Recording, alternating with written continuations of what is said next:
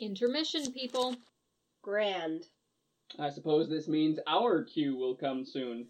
We'll be coming on stage, finally, now that the second act will begin. Now that Joe is done hogging the spotlight. And Ulysses is done sitting in his shadow. She'll get the lead next month. It's so tedious sitting behind the scenes. We should probably prepare.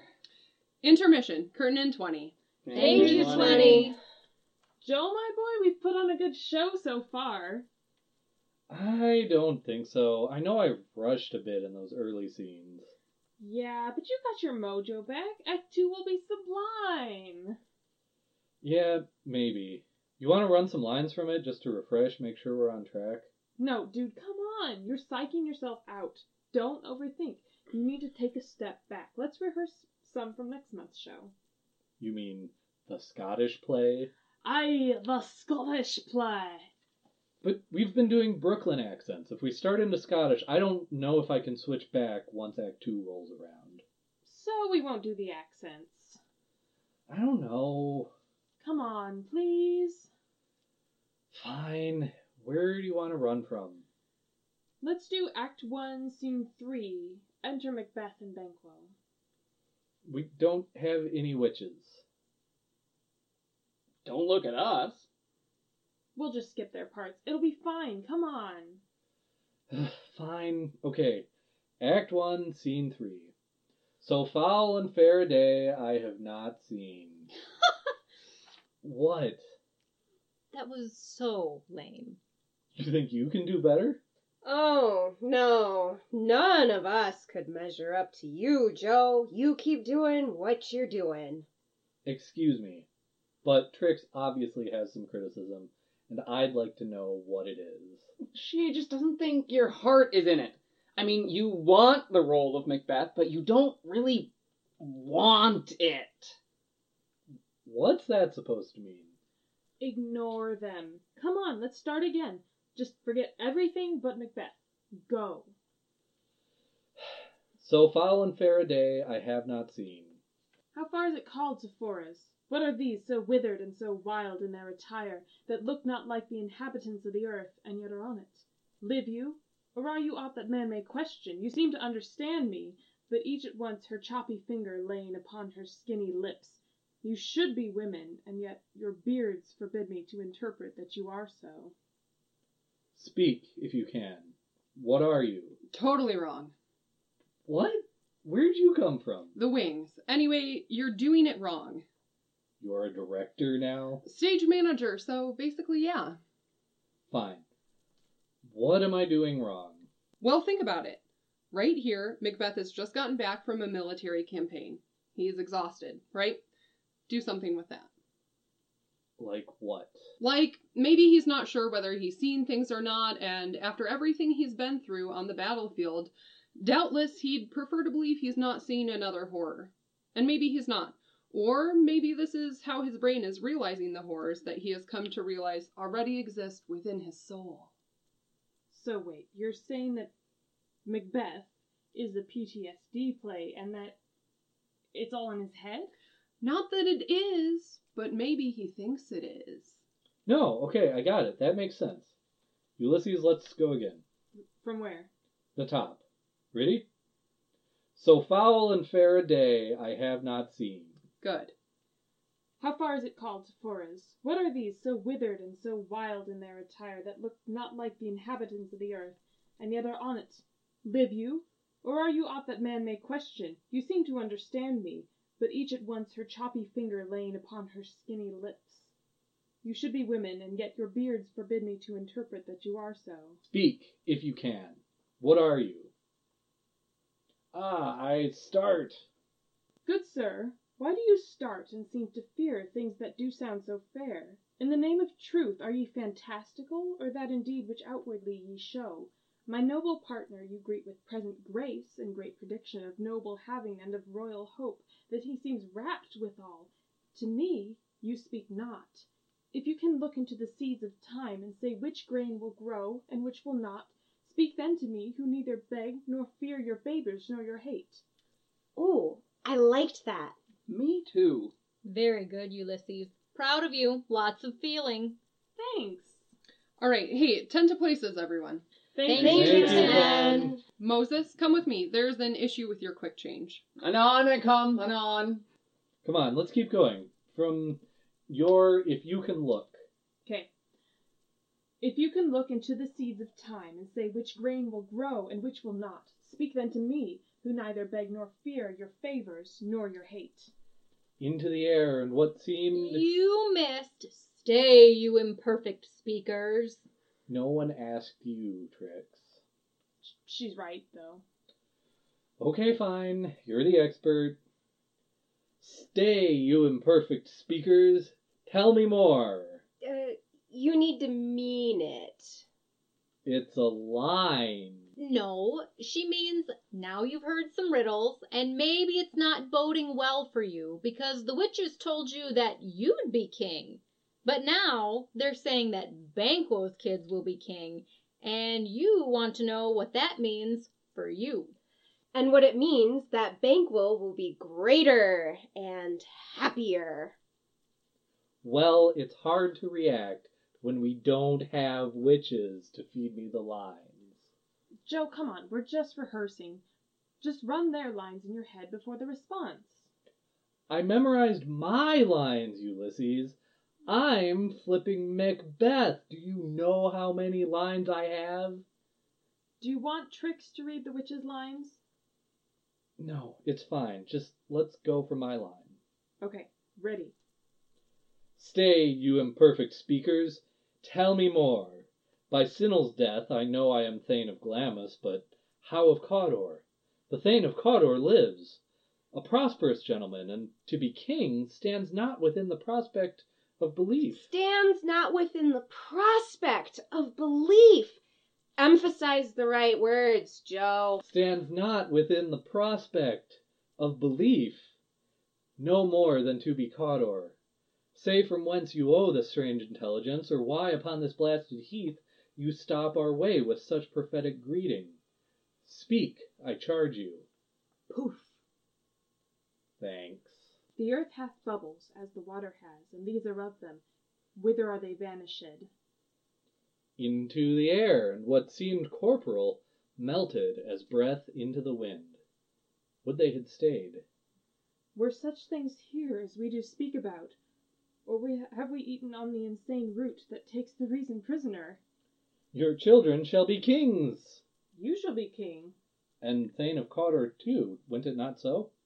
To the self-same tune and words. Who's here? Well, Peanut Gallery, what did you think? I don't know.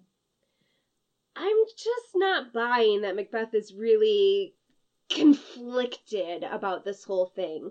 Like, he's basically getting the kingdom handed to him on a silver platter, as far as he knows.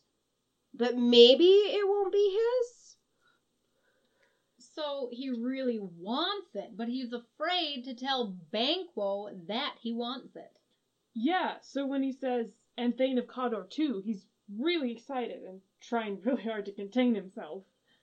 Thank you, Ulysses. Man, is there anything I did right? You got all your lines down after that one slip up. Great. Maybe you just need to work a different aspect of the character. How about the dagger monologue? It's pretty iconic. You get all the characters' conflict, guilt, greed, self-sabotaging, and bloodlust. What, and you'll sit there and give me pointers? Sure, if that works for you. Sure, why not? Can you give me a lead-in? Sure. Macbeth just said, good repose the while, so Banquo responds, thanks, sir, the like to you. Okay. Go bid thy mistress, when my drink is ready, she strike upon the bell. Get thee to bed. Is this a dagger which I see before me? Be afraid, Joe. Yes, fear. Can I get more than 3 lines in before you chime in? Fine, we'll be quiet. As the grave. Is this a dagger which I see before me, the handle toward my hand? Come, let me clutch thee. Ulysses, care to come in here a minute? Props needs you. Coming! Keep going, Joe. You're getting it down. Well, this is awkward. What? To rehearse in front of an audience of 2? Or maybe just girls? Girls? What? No, just... I don't know, it's weird. Pretend we're not here. Look away! Pretend the room is empty. Fine. Is this a dagger which I see before me? The handle toward my hand? Come! Let me clutch thee! I have thee not, and yet I see thee still. Art thou not, fatal vision, sensible to feeling as to sight? Or art thou but a dagger of the mind, a false creation, proceeding from the heat-oppressed brain? I see thee yet, in form as palpable as this which I now draw. Thou marshallest me the way that I was going, and such an instrument I was to use. Mine eyes are made the fools of the other senses, or else worth all the rest. I see thee still, and on thy blade and dudgeon gouts of blood, which was not so before. There's no such thing. It's the bloody business which informs thus to mine eyes. Now o'er the one half world nature seems dead, and wicked dreams abuse the curtained sleep.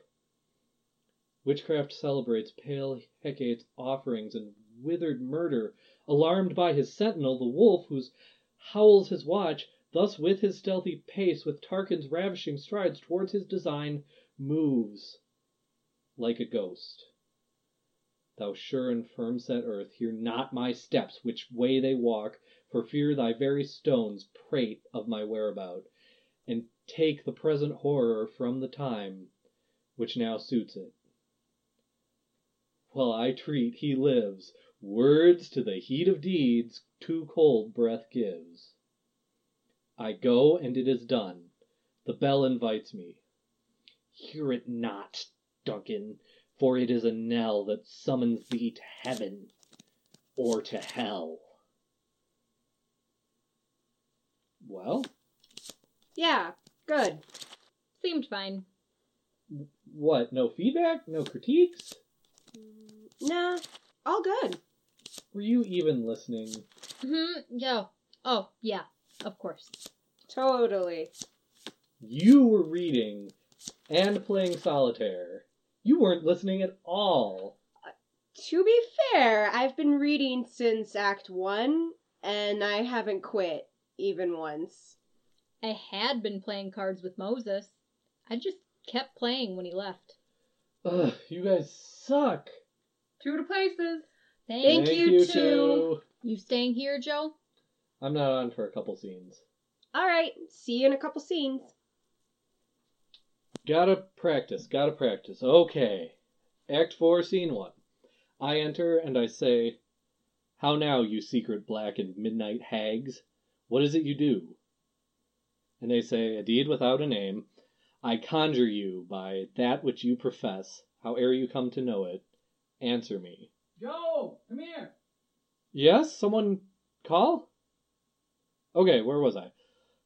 Though you untie the winds and let them fight against the churches, though the yesty waves confound and swallow navigation up, though bladed corn be lodged and trees blown down, though castles topple on their warders' heads, though palaces and pyramids do slope their heads to their foundations, though the treasure of nature's Germans tumble altogether, even till destruction sicken, answer me to what I ask you.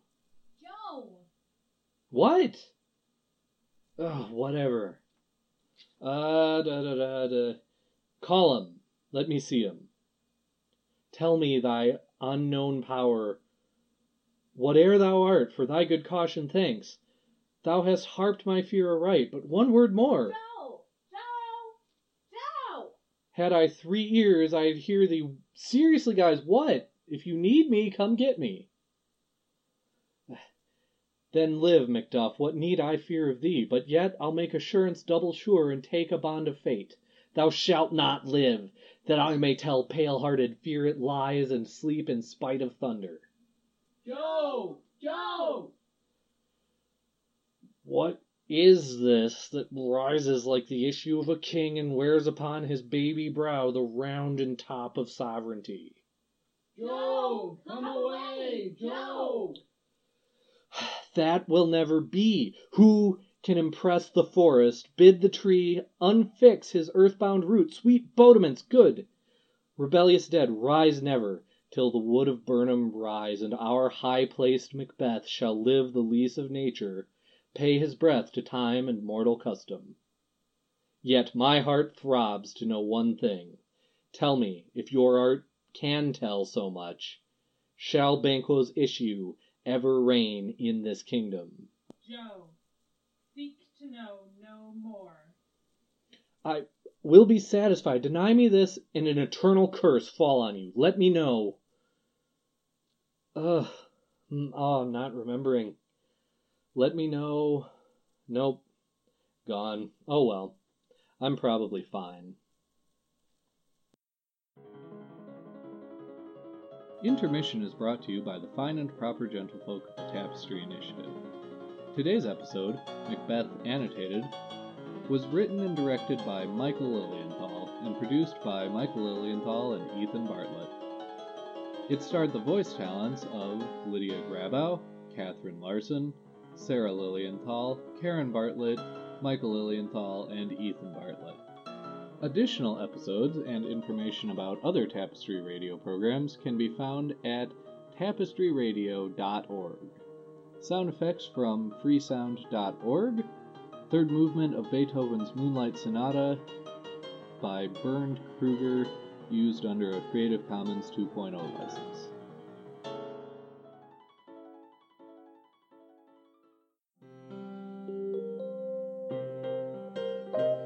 Do you like scotch? Do you like books? I'm Michael. I'm Ethan.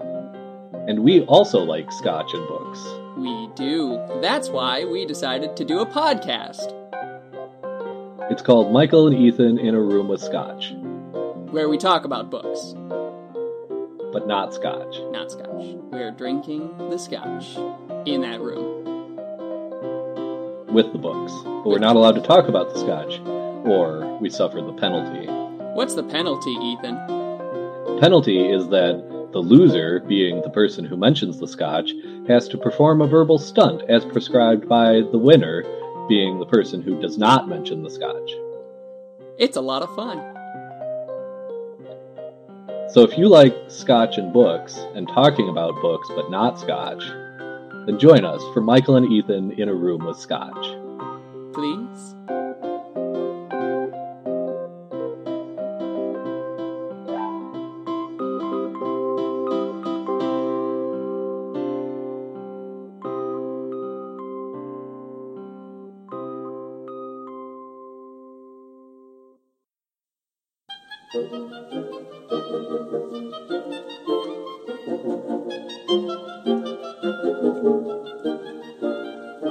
Obscurantism and obfuscation.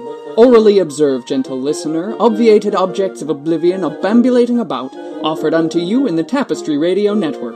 tapestryradio.org, from our fancy to yours.